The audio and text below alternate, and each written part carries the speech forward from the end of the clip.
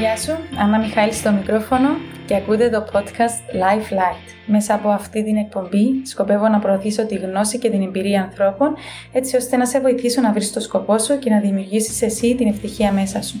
Στην πορεία αυτή θα μιλήσουν άτομα που περπατούν τον δρόμο τους, επιστήμονες, αθλητές και άλλοι ειδικοί που μπορούν να διευρύνουν τους ορίζοντές σου σε αυτόν τον τομέα που σε ενδιαφέρει.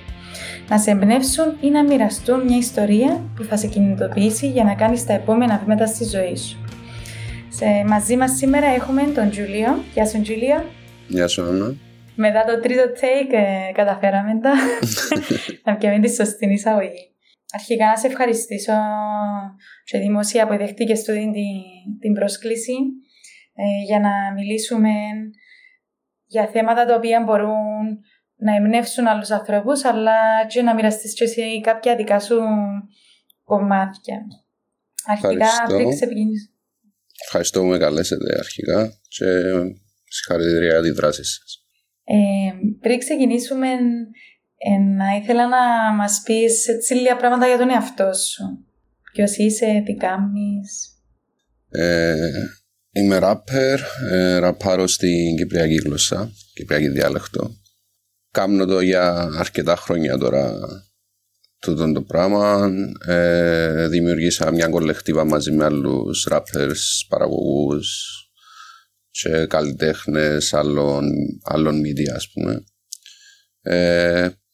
Πιο πρόσφατα τα τελευταία 2 χρόνια δουλεύω σε ένα νέο project που είναι ένα full band που ονομάζεται Ανεμούριο.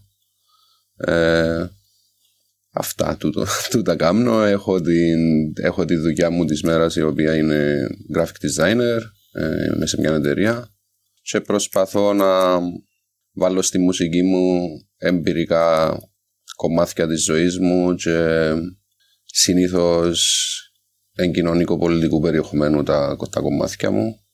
Αυτά νομίζω. Julio, την πρώτη φορά που σε άκουσα, θυμούμαι να πατώ repeat το τραγούδι, νομίζω έχω εδώ μες τα like songs μου στο Spotify.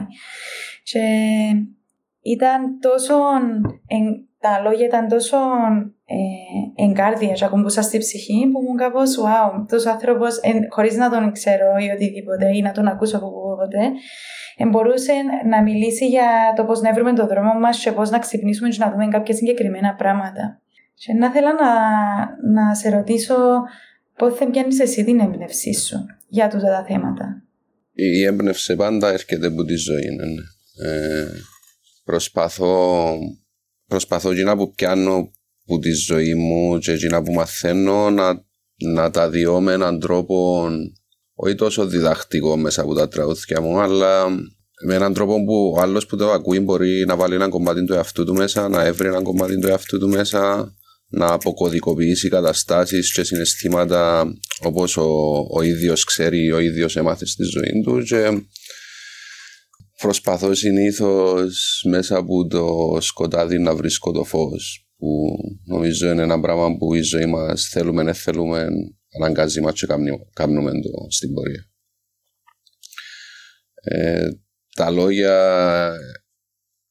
Τα λόγια είναι εγκάρδια, γιατί πιστεύω ότι στο ραπ, ειδικά στο ραπ, γενικά στην τέχνη πιστεύω ότι είναι τον εαυτό σου που πρέπει να διάσει. Αλλά ειδικά στο ραπ είναι η γλώσσα η ομή, είναι η γλώσσα της αλήθειας και είναι η γλώσσα των απλών ανθρώπων για μένα. Γι' αυτό προσπαθώ να είμαι όσο πιο αληθινός μπορώ μέσα από τους στίχους μου και νομίζω τούτον φαίνεται στους καλλιτέχνες και μέσα από τη μουσική και μέσα από τις ζωντανές εμφανίσεις και μέσα από τη ζωή τους. Να θέλω να σε ρωτήσω πώς ξεκίνησε το ραπ για σένα? Ακούω πολλές μουσικές που μωρώ και ακόμα ακούω πολλές μουσικές. Δεν ήμουν ποτέ δογματικός με το τι ακούω και τι με εμπνέει και πώς εκφράζουμε. Αλλά όταν συνάντησα το ραπ, όταν ψάχνουμε και συνάντησα το ραπ, τέλος πάντων κάπου στα 16-17 μου, κατάλαβα ότι ήταν η γλώσσα που μου έντζιζε εμένα προσωπικά καλύτερα και πιο εύκολα, κατανοούσα την πιο εύκολα. Έγραφα από μωρών πράγματα και δεν ήταν ραπ, αλλά όταν ανακάλυψα το ραπ κατάλαβα ότι τούτα που γράφω είναι κάτι παρόμοιο. Νομίζω τράβηξε με φυσικά το ραπ. Πριν αναφερθήκες σε έναν πολύ ωραίο κύκλο και πιάνω την κουβέντα που μου πες αν όλα εγώ κάνω τα naturally και είχες πει ότι πιάνεις την έμπνευση μέσα από τη ζωή, κάνεις process στις εμπειρίες, επεξεργάζεσαι τις εμπειρίες και με διάστες πίσω και ουσιαστικά ξαναδημιουργία ζωή για να πάει παρακάτω. Αναρωτιούμαι σε ποιους άλλους τομείς της ζωής σου κάνεις τον παραλληλισμό, γιατί ήταν ένας πολλά ωραίος κύκλος που αναφερθήκες πριν. Νομίζω ενούλα στη ζωή δούνε και λαβή και εννοείται ότι ενδιάς για να πιάνεις, αλλά πιστεύω ότι τη ζωή αν δεν τη ζούμε για να μαθαίνουμε και να μοιραζόμαστε, μπορώ εγώ προσωπικά να δω λόγο στη ζωή μου αν όχι για να μάθω και να μοιραστώ, ας πούμε. Και νομίζω τούτο σε όλους τους τομείς, τουλάχιστον της δικής μου της ζωής. Προσπαθώ π.χ. να είμαι ευγενικός με τους ανθρώπους γύρω μου, γιατί θέλω να μου μιλούν με ευγένεια. Προσπαθώ να με δυσκολεύω τη ζωή κανενού, γιατί δεν θέλω να μου δυσκολεύει κάποιος στη ζωή μου. Προσπαθώ να βοηθώ άμα δω κάποιος σε ανάγκη, γιατί ξέρω ότι ενάρτουν καιροί που ίσως να είμαι εγώ σε ανάγκη. Σαν να δημιουργάς ουσιαστικά ένα σύστημα το οποίο θέλεις εσύ να υπάρχεις μέσα και ευελπιστείς ότι να έχει ένα φυσικό αντίκτυπο. Πώς δεν ήρθαν τούτες οι αξίες? Πιστεύω όλα αρχίζουν που το σπίτι, ναι. Είχα την τύχη να έχω γονιούς που θεωρούν σημαντικά τα πραγματικά σημαντικά πράγματα στη ζωή. Δεν ασχολήθηκαν ποτέ με μικροπρέπειες και με ψιλουπηδήματα, ας πούμε, να χαλούμε τον κόσμο ή να... Είχα έναν παπά που πολλά γλύωρα στη ζωή μου εδώ και μου διαβάσα ποίηση.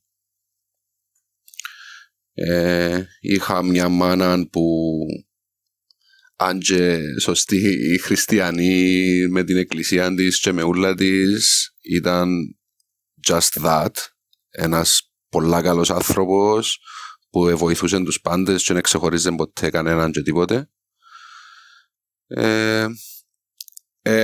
Ο παπάς μου έχει έναν είδος αναπηρίας, το οποίο που πολλά γλύωρα στη ζωή μου έκαμε με να καταλάβω ότι είναι ο ρατσισμός και πόσο μου αρέσκει, και νομίζω που τσαμέζε να πάει εν το ίνταλος διαχειρίζεσαι τα ερεθίσματα που σου διάει η ζωή, γιατί μπορείς να φανταστείς ότι είχα και όλα τα αντίθετα ερεθίσματα που τούτε, αλλά η οικογένεια είναι πολλά σημαντικό πράγμα.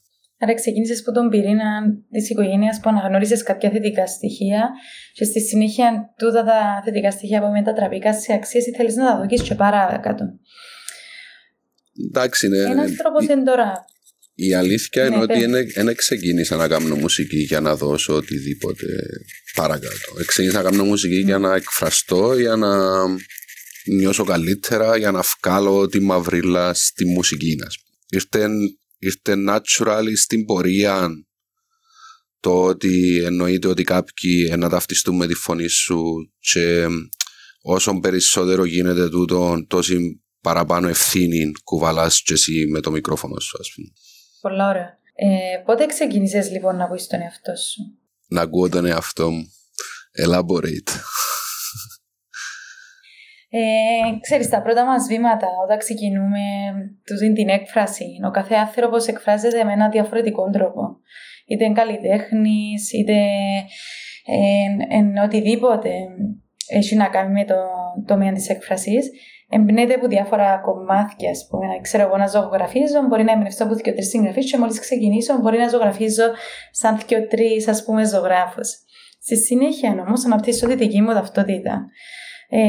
Και εκείνοι και τρεις οι ζωγράφοι ήταν εκείνοι που αποτελέσαν τη δική μου βάση, ήταν σαν να πούμε τους δασκάλους, ώσπου εγώ να ξεκινήσω να βγάλω από μέσα μου και να καθαρίζω, ουσιαστικά να ξεσκονίζω την ουσία μου, που μπορεί να είχε μια βάση, αλλά μετά εξελίχθηκε. Πολλά όμορφο τούτο που περιγράψες και νομίζω είναι η βάση για όλους τους καλλιτέχνες και ανεξαρτήτως τέχνης. Ότι εννοείται ότι χρειάζεσαι τα ερεθίσματα σου, τους άλλους καλλιτέχνες που να σε επηρεάζουν, τα styles που να μελετήσεις και να ασχοληθείς μαζί τους. Επειδή για μένα είναι δύο κομμάτια η μουσική μου και ειδικά τα πρώτα βήματα ώσπου να φτάσω να ακούσω τον εαυτό μου, όπως λέει. Μιλούμε και για άλλες εποχές. Είναι η μουσική που τη μια και η στίχη που την άλλη. Εγώ όταν ξεκίνουν να κάνω ραπ, δεν υπήρχε το YouTube, ας πούμε. Ήταν πάρα πολλά δύσκολο να έβρεις παραγωγή hip-hop χωρίς στίχους πάνω για να ραπάρεις, να καταλάβεις αν το έχεις πρώτον και κύριε. So το πρώτο part πρέπει να αρκεψώ να μάθω να κάνω beats. Μεγάλωνα στα κοτσινοχωρκά, το hip-hop που εμένα μου άρεσε και δεν είχε καμία σχέση με το hip-hop που έπαιζε στην Αιάνναπα, ας πούμε. So, δεν ήθελα να επηρεάζουμε που γίνα ούλα που ακούω όλη μέρα, γιατί δούλευκα και στην Αιάνναπα, ήταν οι μουσικές που ήταν γύρω μου παντού, ήταν τα styles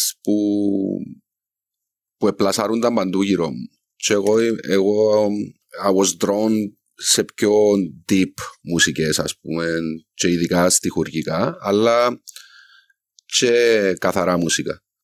So, όταν άρχισα να κάνω μουσική, έπρεπε να επηρεαστώ από εκείνους που μου άρεσε και ο ήχος τους. Και μετά ήταν ο στίχος, που όπως σου είπα που πριν έγραφα και θυκιάβαζα ποίηση πολλά πριν ασχοληθώ με το hip-hop. So, η στίχη μου ήταν ένας συνδυασμός της ποίησης που θυκιάβαζα και του ομού λυρισμού, τέλος πάντων, που κουβαλά το rap μαζί του. Και οι μουσικές μου ήταν επηρεασμένες που hip-hop συγκροτήματα που άκουα, αλλά που μια αισθητική πιο rock και πιο dark. Ας πούμε, εγώ μεγαλώσα με διάφανα κρίν. Ο Ανεστόπουλος για μένα ήταν σταθμός. Και στιχουργικά, αλλά και μουσικά. So, αντιλαμβάνεσαι ότι μέσα από τούτα άρχισα να ακούσω τον εαυτό μου. Όταν ήμουν Αγγλία αποφάσισα ότι δεν έχω λόγο να γράφω ελληνικούς στίχους πιο. Δεν ένιωθα ότι εδίουν ακριβώς κοινό που είχα μέσα στο μυαλό μου. Ένιωθα ότι προσπαθούσα να το δώσω. Είχα την τύχη και άκουσα κυπριακό hip-hop, γιατί εννοείται ότι το κυπριακό hip-hop προϋπάρχει του Julio πολλά χρόνια. Και είπα why not. Αλλά έχω να σου πω ότι που το 11 που άκουσα τον εαυτό μου και είπα τούτον είμαι, τούτον να κάνω, τούτο θα με το βρίσκω και θα με μου φκένει, και τούτες είναι οι μουσικές που θέλω να αντίσουν τέλος πάντων το στίχο μου. Δεν σταματήσα να ακούω τους επηρεασμούς μου όμως, ούτε να τους έχω, νομίζω, για να τους κουβαλώ μαζί.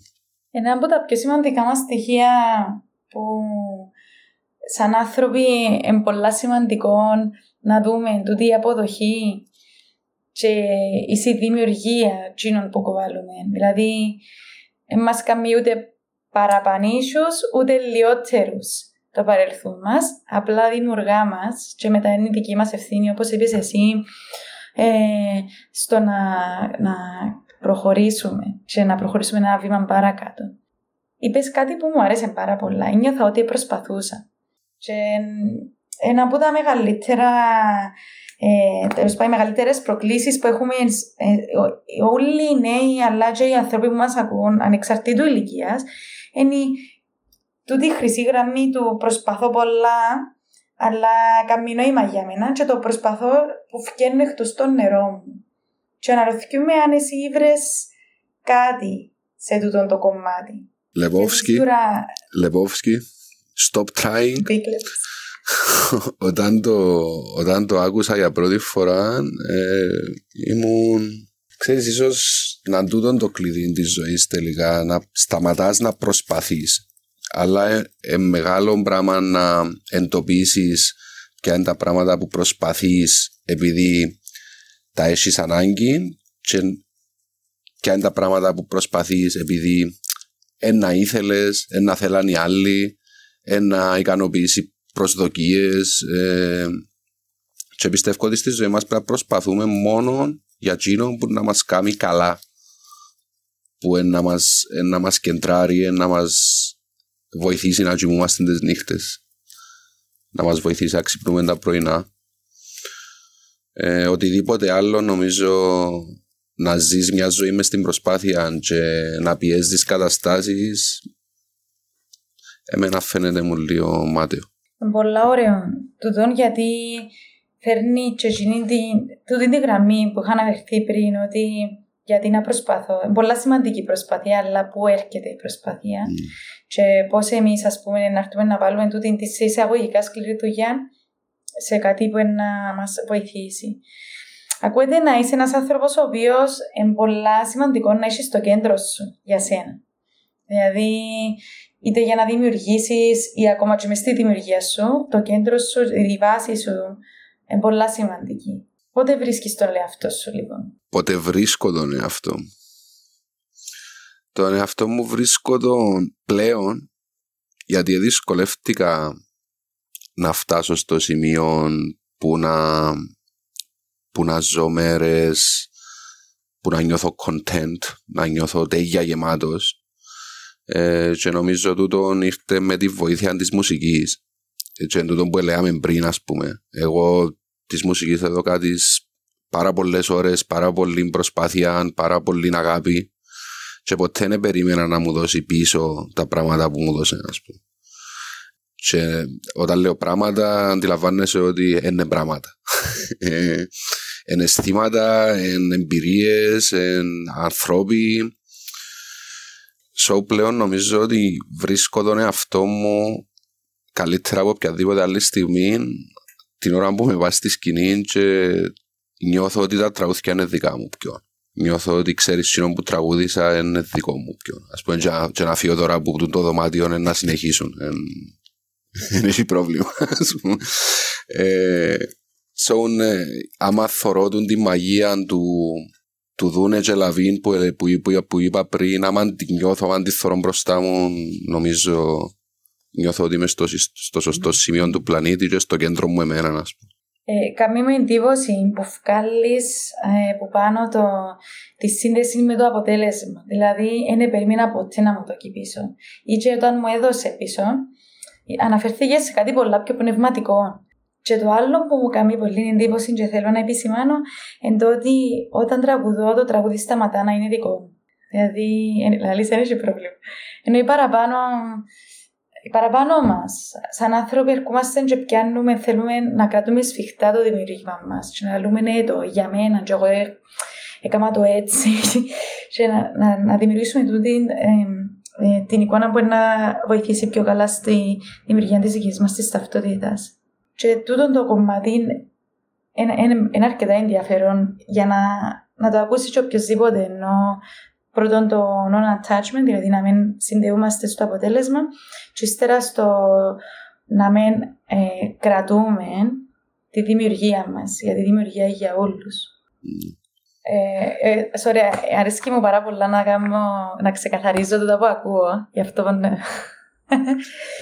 και τούτο εν καθαρά εμπειρική τούτη άποψη που έχω, αλλά είναι επηρεασμένη πολλά πάλι που κάποιον άλλον τεράστιο. Είναι ο Σιδηρόπουλος που είπε ότι ένα δημιούργημα τέλος πάντων αποκτά δική του ταυτότητα και δική του σταδιοδρομία που δεν μπορεί κανένας να την σταματήσει, ας πούμε. Και δεν μπορείς ούτε εσύ σαν δημιουργός να την σταματήσεις, γιατί αν σταματήσεις εσύ την πορεία του δικού σου κομματιού, μετά διάς το δικαίωμα οποιασδήποτε κυβέρνησης, ας πούμε, να σταματήσει τη δική σου δημιουργία κάτω από λογοκρισία, κάτω από οποιοδήποτε άλλο λόγο, ας πούμε. Και τούτο το θέμα της ιδιοκτησίας τίποτε είναι δικό μας, τίποτε είναι δικό μας πραγματικά μες στην τη ζωή. Και όσο πιο γλυόρα το καταλάβουμε, τόσο πιο ελεύθεροι ζούμε, νομίζω. Φεύγει εκείνον το πρέπει μετά, γιατί όλα πάσουν και έρχονται στην κυριολεξία. Ακριβώς. Τα σπίτια, οι ανθρώποι, οτιδήποτε πάει και έρχεται. Άρα με τούτο το πράγμα διαμάς του δίνει την ελευθερία για να προχωρήσουμε και να βαθίσουμε το δικό μας Το δρόμο. Αν είχες να ξεκινήσεις ξανά τη ζωή σου, λοιπόν, τι είναι να αλλάσεις? Ένα πράγμα που είναι να αλλάσα, και συνήθως έτσι έρχεται μου πρώτον, άμα με ρωτήσουν για regrets ή κάτι, αν και δεν έχω regrets, καθόλου δεν έχω regrets στη ζωή μου, αλλά ένα πράγμα που να έκανα διαφορετικά, θα σταματούσα τον αθλητισμό. Ήμουν αθλητής και σταμάτησα τα κάποτε πολλά από το μαούλα και νομίζω αν ξαναζούσα η ζωή μου ήταν ένα πράγμα που ήταν να το κρατήσω για πολλά παραπάνω χρόνια στη ζωή μου. Με τι άθλημα να ασχολήσουν? Έπαιζα μπάσκετ. Έπαιζα μπάσκετ και έπαιζα και καλό μπάσκετ και αγαπούσα το τζολίς και ξέρεις, άφηκα το for all the wrong reasons. Το είχες ιδιαίτερα? Αστεύκομαι, επειδή παραπάνω μάθητες του γυμνασίου σταματούν τα πάντα. Θέλεις να σου απαντήσω ειλικρινά? Επία στρατών και είχαν άλλοι πιο πολύ μέσω από μένα και ξέρεις πια το προσωπικά, γιατί ένιωθα ότι άξιζε μου εμένα να έχω π.χ. εξόδους που το στρατών παρά οποιοσδήποτε άλλο, και επειδή το έπια προσωπικά κόψα και πίσω και μετά ήταν πολλά δύσκολο να επανέλθω, ας πούμε, μετά από 2 χρόνια στρατών. Οποιοδήποτε αθλητή σταματά τον που να είναι αθλητής. Μετά πώς και δεν συνέχισες, ας πούμε, πώς και το ξεκίνησες σε τούτη τη φάση της ζωής σου? Εντάξει, μετά ήρθαν τα μεγάλα λάθη,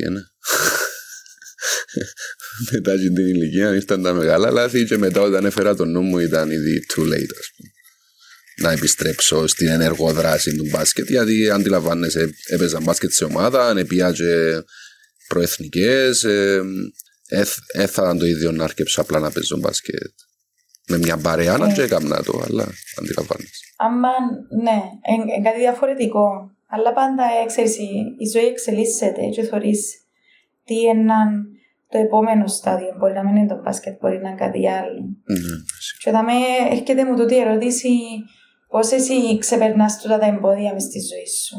Δηλαδή, οποιοδήποτε πρόκληση ή εμπόδιο είναι να δεις ποια είναι η δική σου διαδικασία για να την ξεπεράσεις. Εν έχω εγχειρίδιο αντιμετώπισης προβλημάτων, αλλά ένα πράγμα που κάνω πάντα, άμα εμφανιστεί κάτι μπροστά μου, προσπαθώ να μην αποφασίζω την ώρα που βράζει ο νους μου και το μέσα μου.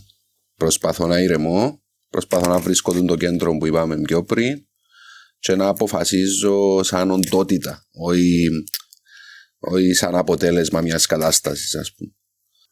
Φυσικά είμαστε άνθρωποι, δεν καταφέρνεις πάντα να είσαι ζεν μπροστά από extreme καταστάσεις. Λαλή, έχω έγραψα ένα στίχο τελευταία, λαλή, ποιον πριν να τα μπήξω μετρώ στο 13. Παγαίνε συγκραθιούμουν και να τραβούσα πίσω, εν κάτι που το μάθαμε στη ψυχοθεραπεία. Πρέπει να είσαι λίγο ήρεμος για να αντιμετωπίσεις καταστάσεις. Είναι κάτι που πολλοί άνθρωποι καίνουμε συνήθως έτσι, αποφάσεις έτσι, πολλά συναισθηματικά επηρεασμένοι. Νευράσμα ψυχής, ναι. Και αυτό μπορεί να μας κοστίσει πιο μετά άλλα βήματα στη ζωή μας. Ο τρόπος που σκέφτεσαι είναι πολλά φιλοσοφικός και να ρωτήσουμε αν θυκευάζεις φιλοσοφία. Θυκευάζω γενικά. Θυκευάζα παραπάνω, γιατί έκανα μια εγχείρηση πριν χρόνια στο μάτι μου και δεν μου επιτρέπει να διαβάσω βιβλίο. So, ψάχνω εναλλακτικές, αλλά αντιλαμβάνεσαι τίποτε είναι σαν το βιβλίο. Αλλά ναι, προσπαθώ να μαθαίνω ότι με ενδιαφέρει. Να μην ξέρω πράγματα έτσι. Θέλω να ξέρω πολλά πουλίων και αρέσκει μου ένα θέμα να με καταπιαστώ πάνω του, να το μελετήσω, να δω ή τα νιώθω εγώ ίδιος για τούτο, να κοιτάξω γύρω μου, να ακούσω άλλους, να θυκευάσω όσο μπορώ. Άρα τούτη η διαδικασία, έχεις την επεξεργασία μέσα σου που χρησιμοποιάς παντού, δηλαδή όχι μόνο στη μουσική σου, αλλά και γενικά στην προσωπική σου ζωή. Που έρχεται κάτι, επεξεργάζεσαι το συνειδητά και στη συνέχεια προχωράς για να δεις τι να κάνεις παρακάτω. Τι είναι κάτι μέσα σου, ας πούμε, που σε κρατά πίσω συνήθως? Κάτι που με κρατά πίσω. Ο χρόνος. Νομίζω ειδικά αν είσαι σαν εμένα που είμαι και λίγο υπερκινητικός και θέλω να τελειώνουν τα πράγματα, να αρχίζουν και να τελειώνουν τα πράγματα όχι γλίωρα απαραίτητα, αλλά ποτέ μ' αρέσει το χρονοβόρο και το σιγά σιγά και ξέρω εγώ, νομίζω τους παραπάνω που είμαστε κάπως έτσι, το κύριο μας πρόβλημα είναι ο χρόνος. Που για μένα να πάει, νομίζω ότι πήρε μου χρόνια να πιστέψω στον εαυτό μου. Και ειδικά για τη μουσική μιλώντας, νομίζω πήρε μου αρκετά χρόνια να νιώσω τούτο που λέμε ότι το έχω, ας πούμε. Ήταν εκείνο που σε έκαμε να το νιώσεις. Μπορεί να είναι το αποτέλεσμα, πολλές εμπειρίες. Το αποτέλεσμα, ναι. Πάλι, ναι. Το σύνολο των εμπειριών, το σύνολο του feedback που έρχεται πίσω, οι παρατηρήσεις οι δικές μου. Εντάξει, έζησα μερικά extreme πράγματα μέσα από τη μουσική και να έπρεπε να θέλω τη φλούσα για να με δω ένα credit του εαυτού μου σε κάποια στιγμή ότι ξέρεις ρε μαν κάτι κάνουμε τέλος πάντων. Τέλος θέλεις να αλλάξεις τον κόσμο. In any way possible. Εντάξει, ο κόσμος πρέπει να αλλάξει πατόκορφα, αλλά στις ζωές μας νομίζω ότι ο καθένας μας μπορεί τουλάχιστον να προσπαθεί να αλλάξει το δικό του κόσμο και εμένα η προσπάθεια μου τουλάχιστον έρχεται πρώτα μέσα από τον εαυτό μου. Ό,τι μήνυμα προσπαθώ να δώσω οποιοδήποτε για με έξω, εδώ κάτω πρώτα του εαυτού μου. Έστειλα το και έλαβα το και μετά να το δώσω πιο έξω. So, εν είμαι ο άνθρωπος που ουτοπικά πιστεύει ότι μπορούμε να αλλάξουμε τον κόσμο από τη μια μέρα στην άλλη, αλλά είμαι ο όνειροπόλος που πιστεύει ότι ο κάθε άνθρωπος μπορεί να αλλάξει κάτι μέσα στη ζωή του και στο σύνολο ίσως δούμε ένα αποτέλεσμα. Εμπνέει αρκετά το κομμάτι, γιατί δημιουργεί μια ελπίδα ότι ο καθένας μας μπορεί να ένα κομμάτι μιας συνολικής αλλαγής. Πού είναι θεωρούσες, πού είναι